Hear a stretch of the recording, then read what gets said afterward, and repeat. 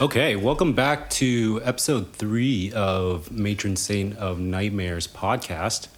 I am the matron. And I am the acolyte. What did we watch this week?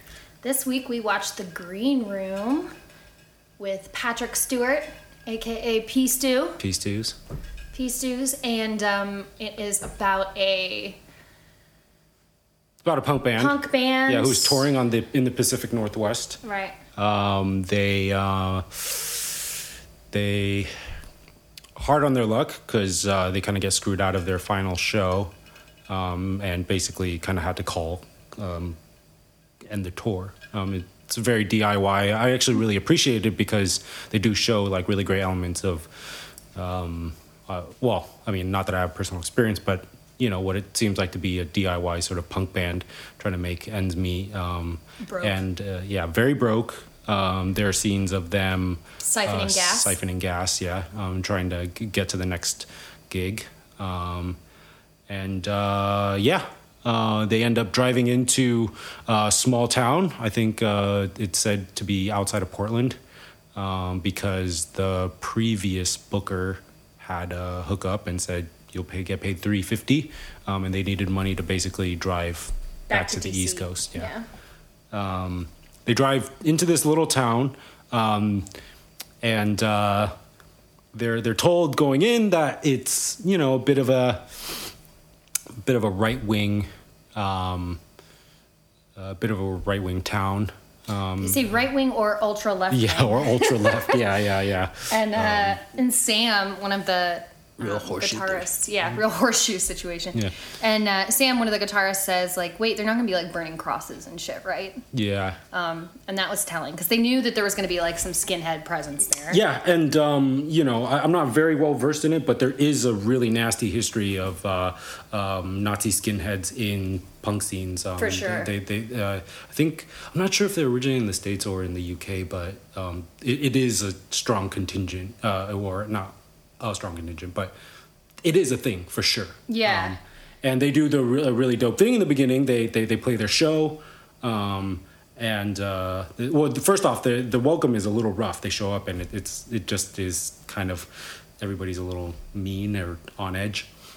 They play their show, and before they go on, they're in their green room, and they decide to it's essentially a prank. They play a cover of the Dead Kennedys' Nazi Punks Fuck Off, in front of a crowd with everybody with shaved heads, and there was Nazis in the room. Yeah, there were Nazis in the room. So there was also like swastikas on the wall. There was like KKK on the wall. Mm-hmm. There were like Confederate flags. And at one point, like when they said they were going to play Nazi Punks Fuck Off, Sam turns to somebody, I think it might have been Tiger, one of the characters, and says like, shut up and go along with it, or I tell them you're Jewish, right? like they knew, like that they were in that kind of environment. And then that brings me to my first question when I was watching the movie, which is how many skinheads in a crowd are too many skinheads to play a show? Because my vote is 1. Because I think Pat, like the one of the main characters says like, oh, there's skinheads at every show. Like, what can you do, right? And I'm like, well, I don't know, man. It's unfortunate because I think technically there's the umbrella of skinheads. Like there's Nazi under the umbrella of skinheads, but not all skinheads are Nazis. Right. Yeah, but they're all fucks. Yeah. It's a bit of an aggressive kind of like in this movie definitely they are. Yeah. And skinheads are racist. Nazis are racist and anti-Semitic and all of these things. But skinheads too, like important note. Sure. They're very gross. It was actually kind of funny though, because one of the leaders of the show said at one point, like, we're gonna have a what did he say? Racial advocacy workshop. Yeah. I was like, wonder what that's like. Yeah, that was Darcy. Yeah, that was the old piece too. Okay, so this was an interesting movie because they kind of pulled the classic thing where a lot of the characters were really frustrating to me. It's the classic, like, the whole time I was yelling. Like, actually, all the other movies we saw, not as disturbing. But this was disturbing for me because the sort of protagonists, you're just so frustrated with them, right? So you have the classic, like, why did you do that? And, I was yelling at the screen and all that. And I will admit that I think if I was in that situation, it would be tough for me still. You know, it's always easier to when you're watching the movie and being like, oh, I wouldn't have done that. Yeah. You know? Yeah. And I kind of liked how, like, fallible they all were, because I think they did... Because you're right, there were times where you're just like, oh my God, shoot them, you know? Like, yeah. Where you're really pulling for them to, like, be more violent, but, like, they go through and, like, defend themselves, because eventually what happens is that the skinhead fucks come after them and are trying to kill them. But in the beginning, there's some ambiguity, right? So what happens is a girl in the green room, Emily, who's not affiliated with the band but is affiliated with the skinheads in some way, right? She gets stabbed in the head.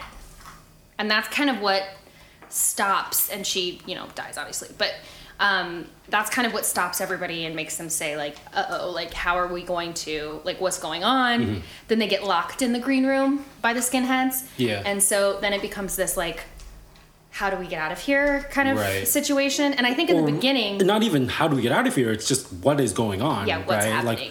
Like, you know, because they end up... one of the guys in the band end up calling the cops, but then they get the phone taken away from there before they're able to even, like, finish the 911 call. So in the beginning, it's really sort of like, we're confused, and the people at the establishment are like, don't worry, just go in this room and we'll take care of you. Like, we'll take care of it. But, like, they lock them in the room. Yeah. Yeah. And they're like, oh, don't worry, the cops are coming. Yeah. Everything's going to be fine. Yeah, so they're led to believe that there's going to be some resolution, and these people are being honest about it. Mm-hmm. Right. And I think I would say that's the biggest, not the biggest, but one of the biggest sort of, like, sort of distractions, not distractions, but sort of, yeah, it's kind of a distraction, but, I don't know. It's kind of an obstacle in their way, is that they think that, like, okay, maybe this will happen. Like, maybe the cops are going to come and, like, everything's going to be cool and we can get out of here. Yeah. And I think, too, like, there is an element at that point, like, when violence happens, that you don't want to escalate the violence, because then you're like, oh, then it could get out of control. Right. So I'm trying to, like, backpedal, trying to keep the peace, trying to, like, just get the fuck out of here. Yeah. And I think that they are in that phase maybe longer than the viewer would like them to be. Right. And that was my frustration, because there are moments where you're like, dude, like, clearly this is escalated. Yeah. Right? Like, yeah. And I think when we were talking about it, I said, once a gun shows up in the mix, you know, if I could get my hand on that gun, like, I mean, I guess maybe my recommendation is I would have used it sooner than I should have, but, like, I feel like some of the guys should have been shot sooner. Yeah. That's all I was saying. Yeah. And I think they do a good job of, like, showing that these are kids, right? Yeah. And, like, they, even when they have the gun and they're, like, trying to survive and trying to be tough, they don't want to use it. Yeah. Like, they don't want to kill people. Yeah. And they're scared and they're disoriented. Yeah. And I think that's real. And it brings me to, and this is something, like, with my clients, because the majority of my clients are combat veterans. Mm-hmm. I'm a social worker. And a lot of my clients have, you know, gotten to that point or been put in that situation where they've had to kill someone. Mm-hmm. Most of my clients. Yeah. And so and this conversation I have with them a lot, which is like, at what point, right? Like these, and if you join the military, you're obviously trained to kill. You're obviously, you know, there's a lot of training so that you don't have situations like there was in this movie where you're in shock and you don't know what to do, right? You're trained to, like, respond. Right. But a really interesting question for me is, like, what are we willing to do to survive? Right? Yeah. Like, yeah. Are you willing to kill another person if it means your survival? I mean, for me personally, I think yes. Yeah. You know, but luckily I've never been in that situation, so it's hard for me to say, you know. Mm-hmm. But even if you are willing to kill somebody, does that mean you can, right? Because, like, I think, like, yeah, I don't know. It's a tough one. And, what about you? I don't know, man. I go back and forth. I think I have the desire to want to fight for survival. Right. But I just don't know in the moment if I would have the gumption to actually do that. And I think it's tough because, and especially with the way that question is asked sometimes, right? Like, would you be willing to kill somebody? It's like, well, yeah, I'll kill somebody if I could get if I could like overpower somebody that's a Aggressive. present threat to me. Yeah. Yes, I'm not gonna kill somebody's innocent granny. You know, that's not the question necessarily, right? Right. It's, if you're faced with somebody that's danger, it's you or them. I think Yeah. the answer would always be yes. Yeah. I'd be willing to kill, right? But if it's sort of like kill your buddy's granny and then we'll let you go, I'd probably be like, probably not. Just take me. Right. You know, that like. This is probably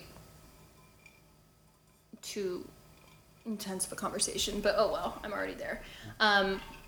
Something that like some of my clients have had to deal with is what if that person, that aggressor, is a child?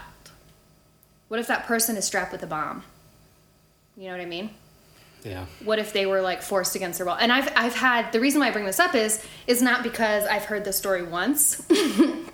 I've like literally heard it like 100 times. Where, you know what I mean? So there's a lot of like nuance in the situation that I think is really, it like fundamentally for me comes down to kind of what horror movies are about, which is like, how do we survive unsurvivable situations? Like, how can we persevere in the face of an unthinkable crisis? Yeah. And I think in this, like, they do a good job of showing that they can't get their mind around the reality of what's going on. Yeah. They're like, no, this can't be happening. And right? I will admit, part of the frustration too is that we're watching what's going on. And we know they're in a horror movie, right? Yeah, exactly, right? Like, it would have been interesting to just see it from the perspective of where they were the whole time. That would have been an interesting way to shoot the movie, right? Right. Where like, because we saw both sides. We saw what the Nazis were doing, and then we saw what the what's happening in the green room with these kids. I think you're right. I think it would have been way more compelling if they had just had it be the green room and we didn't know what the Nazis were because doing. like even as sort of a technique, right? Because was the side story with the skinheads that relevant? It kind of ruins a bit of like what's gonna happen. You know? That's true. And then again, I'm not saying it would have been an extra cherry on top. That would have been great. You know, like it's still a great movie, but it would have been interesting if that's how they shot it, was just from the perspective of these kids, right? Because then you kind of are with them in their experience of like slowly finding out that they're kind of screwed. Right, and with them in not knowing how screwed they are. Yeah. Right. Because the first major injury that's not a death, because Emily, the girl that died by getting her head stabbed, we don't see that. Right. And that's actually more of a prop to the to the plot, or it's you know, rather than somebody that's actually dead. Right. Rest in peace, Emily. I apologize about that. But the first person that gets the first major injury is actually Pat, who's played by Anton Yelchin, also R.I.P. in real life. But he gets injured because they're negotiating from outside the room and inside the room, because they managed to get their hands inside the room on a gun. And the guy outside is saying, hey, just give the gun back. You know, it's an unregistered gun. Anyways, he's trying to trick them. He manipulates the situation. And the kids inside, they're still quite naive, I think, to this situation. And 100%. So they say, okay, well, I'll throw the gun out. And they decide to negotiate and give him back the gun. And he sticks his arm out, and there's other people out there, and they grab his arm, and they slash it up. They slash it to ribbons. Yeah. You know. Yeah, the arm's not doing well. And he gets back. He gets his arm back. And they block the door, and they get some seclusion. Yeah. And then old P-Stew says, don't worry, it'll be over soon. So he's basically telling them, like, we're going to kill all of you. Yeah. At that point. Yeah. He says it. Yeah. And Pat's like, like his hand is like, it's like almost disconnected. Yeah, I think it's broken. Real and bad. It's like the flesh around it has just been like... Yeah. Ooh, yeah, it was gnarly. It was gnarly. The gore in this movie was well done, because it was like, wasn't too over the top, like splatter, but it was also like real enough for you to be like... Yeah. The arm thing freaked me out. And I think what they were trying to do with it too, it's like... Also freaked our hellhound out quite a bit. What you screaming at? Was there a cat out there? No.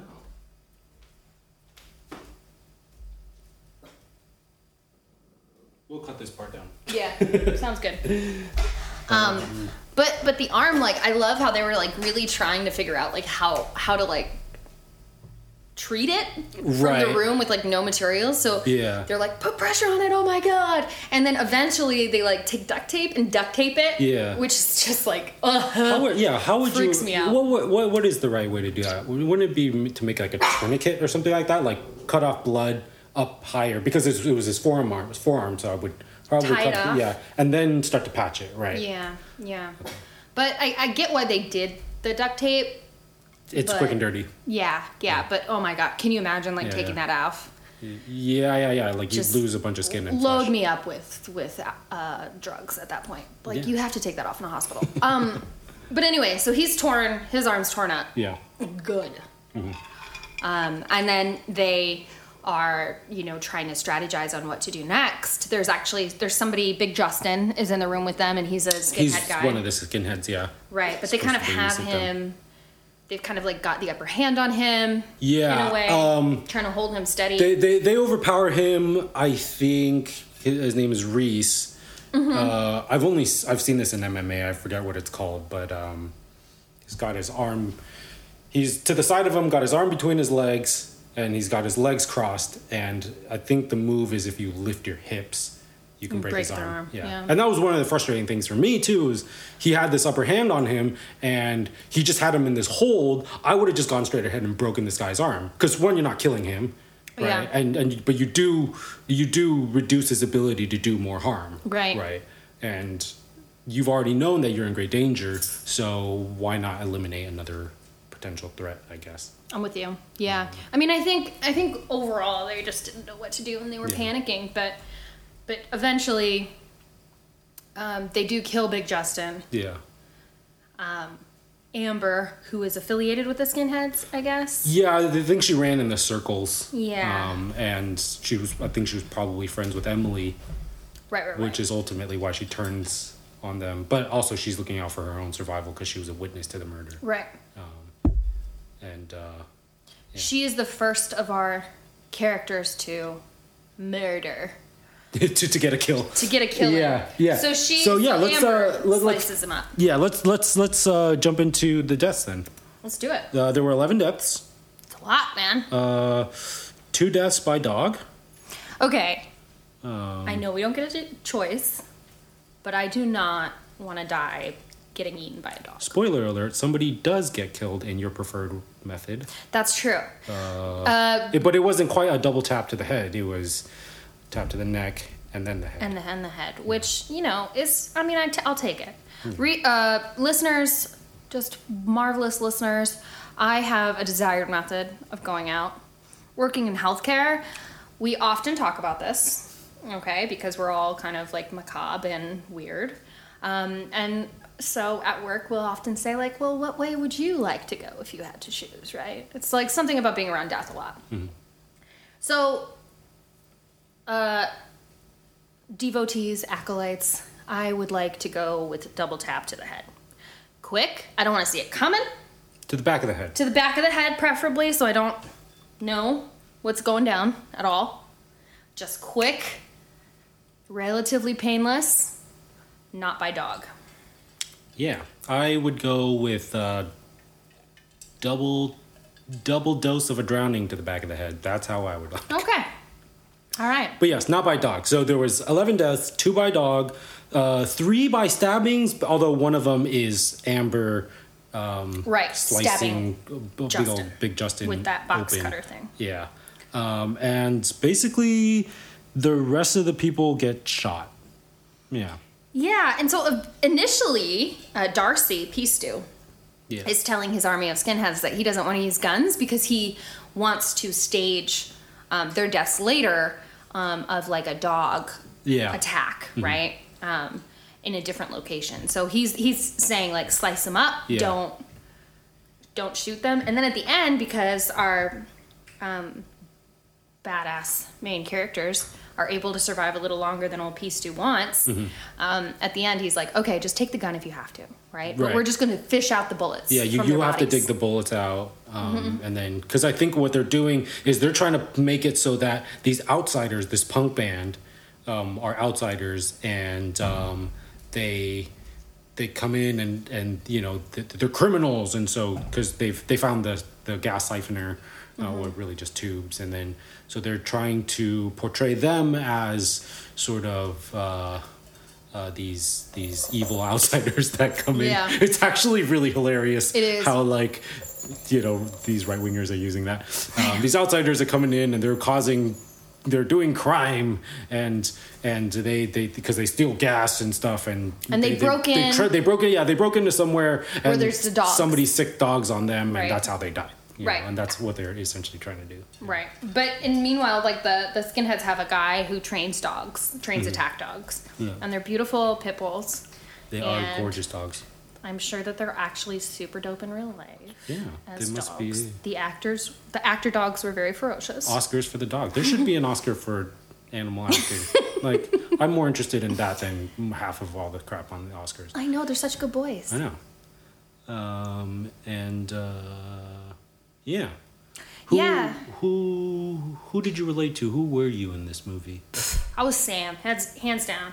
Sam was she was a guitar bassist or something. She's the guitarist, yeah. Curly hair. Because I think Pat was the bassist. Oh, okay. Because initially I was like, oh, did they fall into the weird trope of like making girls the bassist? I know. Because it's like, seems like the easier instrument or whatever. But no, I don't she really was a know. guitarist. Yeah, she's a guitarist. So Sam is a guitarist, and she kind of I think she kind of gets it early on. She's like, oh, we might be screwed here. Yeah. And she's kind of panicking.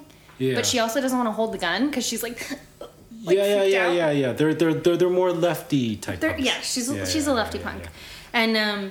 And she, you know, there's this scene that I love, like her death scene I actually really love. Because Sam is, you know, R.I.P., one of the ones that was killed by the dog.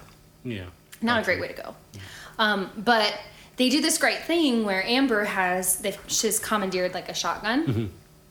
Mm-hmm. I think it's like a 12 gauge. And she has this 12 gauge, this big old shotgun, but she clearly doesn't know how to use it. Mm-hmm. And so she's holding it and like trying to figure it out, trying to like shoot it after they like break out of the building. Yeah. And she's trying to shoot somebody, but it's like too heavy and the recoil's too strong for her, so she ends up like shooting the floor and she can't really get it. Yeah. And then Sam like grabs it and it's like I liked it because I come from a military family. My dad was a sniper in the Marine Corps. I grew up around a lot of guns, and so like seeing them like genuinely have a genuine reaction to these guns that so often in movies you see people shooting them like it's a joke, right? Like there's no arm strength or like aim that needs to happen. So to see them like fall over and be like messy and like to have the gun real. Also the physicality of the gun be an obstacle as well, right? Yeah, rather than just a sort of like magical tool where it's like it just magically works. Exactly. So like them, and they're also great shooters. I know. Yeah, they're not great shooters. They're terrible shots, actually. Yeah. Which is actually probably like what most people would be like in those situations, right? Like we all would like me. I would love to think that if I was in a bind, like violent situation, and I had a gun, like that would be my saving grace because I had the gun. But like I haven't shot a gun often, right? And so who knows? Yeah, and a shotgun. You know what I mean? Like, so that's like kind of their only thing. And so then Sam tries to take the shotgun, and then she gets taken out by the dog. Yeah, the dog does make her a treat. But yeah, I would say Sam because I would be panicky and anxious and like just trying to find weapons. She uses a light bulb at one point as a weapon. I would be that. I would be that girl. I was so skeptical of the way that she was doing it. She's using one of those like long fluorescent light bulbs, and I thought she was going to use it as a weapon, but she uses it as like to throw it out the door. Yeah, to throw it out the door. Yeah, which was great. Who are you? I'm Reese. He's kind of like Reese is the man. He's like angry and impulsive. And I related so much to that because in the beginning, he gets pissed when they find out that their booker screwed up the booking, or he basically didn't tell them that they lost the venue. Right. And they end up going to some janky show, and they end up with $6 each. Yeah. As their, sort of whatever they earn from that show, and he chokes the guy. Like he doesn't choke him out, but he just like pushes him against the wall, and he's pissed, and like. I feel that. I felt that, Yeah. And then he's also the one in the movie where really before he runs out and dies, he's like we just all got to go out guns blazing because, some of us might die, but some of us might live. I loved that. And like, I think that I related to that, like on the survival level, right? But even just like the anger and he's the one that snaps the guy's arm, like with the MMA-esque move. With the move. And although I wish he would have done that sooner. I feel that. I get it though. Like there's a certain confidence, right? You have him in the hold. It generally is a pretty good hold from what I've heard, and so you could kind of keep him there, and maybe not want to hurt somebody, but yeah. So yeah, I would say Reese. I see that. He's very rational. Yeah. And I really liked when he said, like, we're not all going to... Yeah, exactly what you said. We're not all going to survive, but some of us might live. Yeah. And I definitely see that. Also, the actor is in Black Mirror. Mm-hmm. He's in one of the best episodes, in my humble opinion, Hang the DJ. He is phenomenal. Yeah. So I've got a soft spot for him too. But I agree. He's like the most survival focused one, which is upsetting why he's one of the first ones to go. But that makes sense because he's impulsive though. That's the thing is his character is impulsive, and so he does die first. One of the first, at least the ones in the protagonists, right? Like it's sort of like what he deserves, or it's a result of his impulsiveness. Yeah. I really like the end though, because I think the end is like really satisfying. Yeah, I think it does a good job of being. It's not like, well, the whole party makes it. I know. But like some people do make it, and then you're like, okay, cool, like. And the people that make it are like really messed up. Yeah. Like Amber, our final girl. Mm-hmm.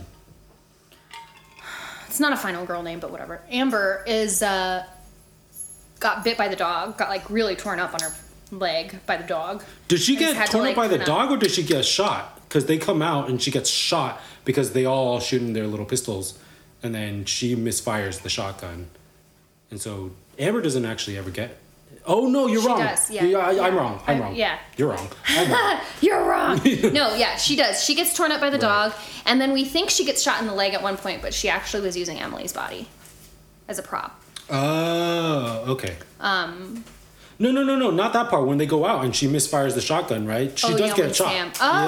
Okay. When Sam dies. Yeah, that makes sense. So she's pretty tough, and I think of all of the characters, she's the one that is like the most willing to kill people. Yeah. But I think that's what it is she rolls in that circle, and so she like figured it out pretty quickly. Like, guys, shit's hit the fan. Like, we're past that point. I love it when Sam in the beginning says, wait, we don't even know if they have guns. That's a stupid thing that I would say. And Amber's like, of course they fucking have She's like, guns. I guarantee you. Like, they obviously have guns. They're a bunch of skinheads in the middle of the forest. Like, they have guns. Obviously. And she kind of like, so they track down where they're trying to like stage the crime scene. That they're going to like burn all their bodies or whatever. Mm-hmm. And they track them down and they get the guy who trains the dogs and like this other skinhead. And they walk them to like to Darcy, who's Peace Stew. Yeah. And they kill all three of them. Yeah. And Amber's just like, they're all good. No hesitation, Like, no. And Pat, who he's a little surprised after she kills the first guy. She's like, I thought we were going to, like, call the cops. And she was like, no, actually. I thought we were going to disturb the crime scene. Yeah. And she was like, no, we're creating a new one. Yeah, we're actually going to create a new crime scene. Yeah. She's kind of like has her own ideas about it. Yeah, but and I part of it is revenge for her, right? Because somebody she knew got killed. Emily, right, was the first one. And it was more personal, I think, for them. Yeah. For her, yeah. And also, like, I mean, I'm just because of like the work I do and being a super sensitive person in real life outside of movies, I'm a pretty big pacifist. But I could see myself being an Amber in that situation too. Mm-hmm. I can see myself going ham on some skinheads. Yeah. You know what I mean? Yeah. I'm like, well, I see you. If you're gonna fight for survival against someone, I would want it to be Nazis or skinheads. Yeah. Like, you know what I mean? Like they were frustrating. Like not just frustrating, but like there was something about all that like had it like made me extra angry. I know. I was just like, take them out. Yeah. There's something like so visceral, especially I think now, like in our current climate too, like talking about like racial equity and justice and seeing a bunch of skinheads with like, swastikas all over the place. I'm like, take them. Yeah. Like my pacifist ass was like, get them, girl. Take them all out. So yeah, I think that was, and it kind of like gave us the moral authority too in some ways. Like it made it like okay, it made it easier. I like movies that kind of do that, like play with like our morality in that way a little bit. Like, oh, do you get satisfaction from these people dying? It reminds me of like Inglourious Bastards. Yeah, you know what I mean? Sure. When you're like, get the Nazis. You're just like, do these horrible things. It's fine. The Nazis are the most satisfying to see die. Yeah, yeah, man. Like the Klan, Nazi skinheads. It's just, it feels like they are a very fitting villain for any situation. Yeah. Okay, so fear rating on this. So I actually think that this movie does a really good job of like making you anxious. Yeah. Like I don't think it's like scary, but like you get into it. Like you said, like you were yelling at the TV. I was pacing at one point, right? Yeah. Like, so I think it really sucks you in. Yeah. And the whole time you're strategizing kind of like they are, right? You're like, no, take this. You can survive if you do this. You know, like you're trying to problem solve. Absolutely. So I don't know. I think I would probably give it. I might give it like a. I might give it a 4. Okay. I don't think it's like scary. No, like, it's not scary. It's not gonna like haunt your dreams or anything like that. No. But it is like, it's distressing. Yeah. You know. Yeah, I mean, I think every week we could probably give it a different sort of name. But it wasn't not really a fear rating, but this movie got my heart rate going for sure. Yeah. I could feel my heart pounding in my chest.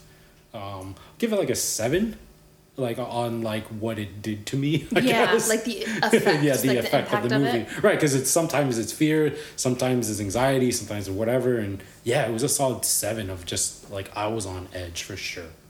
Yeah, the 2 things that I like about the ending too, just to like close out. It was very fitting that Pat, like at the end, was like, "This is a fucking nightmare." Mm-hmm. You know, he was like, "This is an actual nightmare." Yeah. And at the end too, where he's talking to Patrick Stewart, and he says, "Like, man, you were so scary at night." Right? And I think like that's really telling in this way of like how we approach fear, right?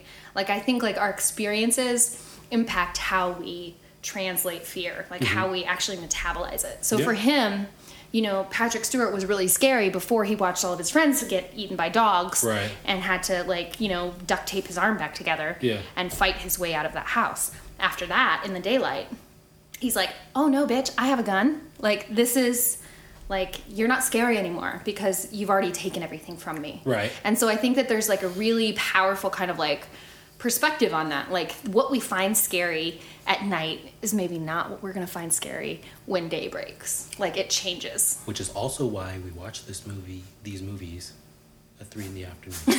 We've watched like all 3 of them in the afternoon. Yes, and that's for my sake. I love it.